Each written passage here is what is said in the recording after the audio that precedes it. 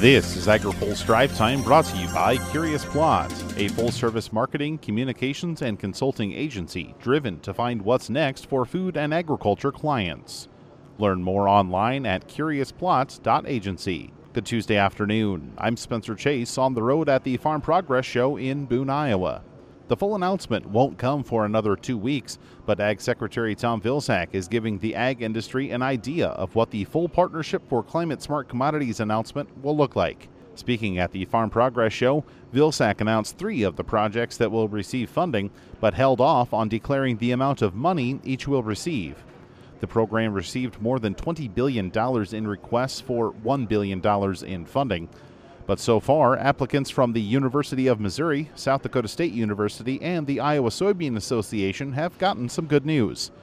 Vilsack says he hopes the efforts will be instructive to the folks on Capitol Hill. Our policymakers need to basically take a look at what we're currently doing at USDA, take a look at the climate smart projects that will be announced, that we announced today, and that we'll be announcing significantly greater numbers in September, how that's working, what we're learning from it.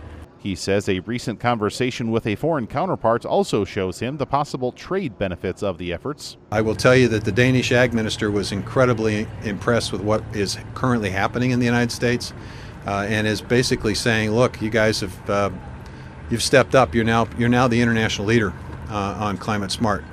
And that's important for us. It's important for us from an export perspective. We want to be able to tell our customers that there is not a more sustainably produced product they can purchase anywhere in the world but in the U.S.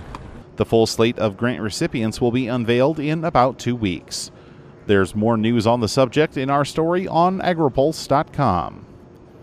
Ask a producer leader at the Farm Progress Show what their top priority is in the upcoming Farm Bill, and you'll get a familiar answer. Well, we start with crop insurance. Crop insurance. Crop insurance. Crop insurance. That's the word of top officials from the American Soybean Association and National Corn Growers Association. The last voice you heard was Harold Woolley, NCGA's first vice president. He says the existing program is working for more than just producers. That's our number one priority. That is so integral to our whole system of agriculture.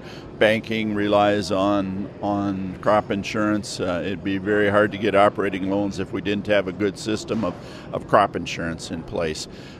Besides ensuring that our farmers will be able to farm the next year. American Soybean Association President Brad Doyle says they're looking to see funding increased in other titles of the Farm Bill, but don't want to see crop insurance pay the price. So we want to make sure the increases in funding for other programs in the Farm Bill do not cut into the protection that 90% coverage of soybeans for the U.S.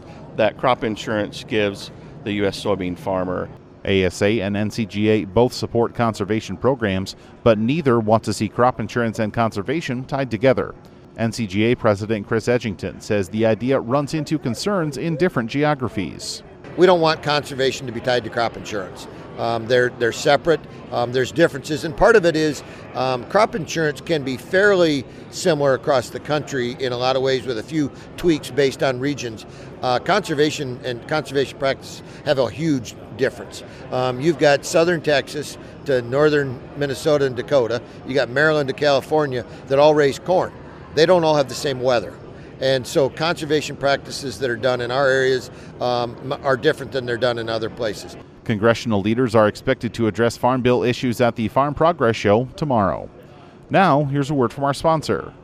Today's AgriPulse update is brought to you by Curious Plot, a full-service marketing, communications, and consulting agency driven to find what's next for food and agriculture clients. Learn more at curiousplot.agency. That's all for today's Drive Time.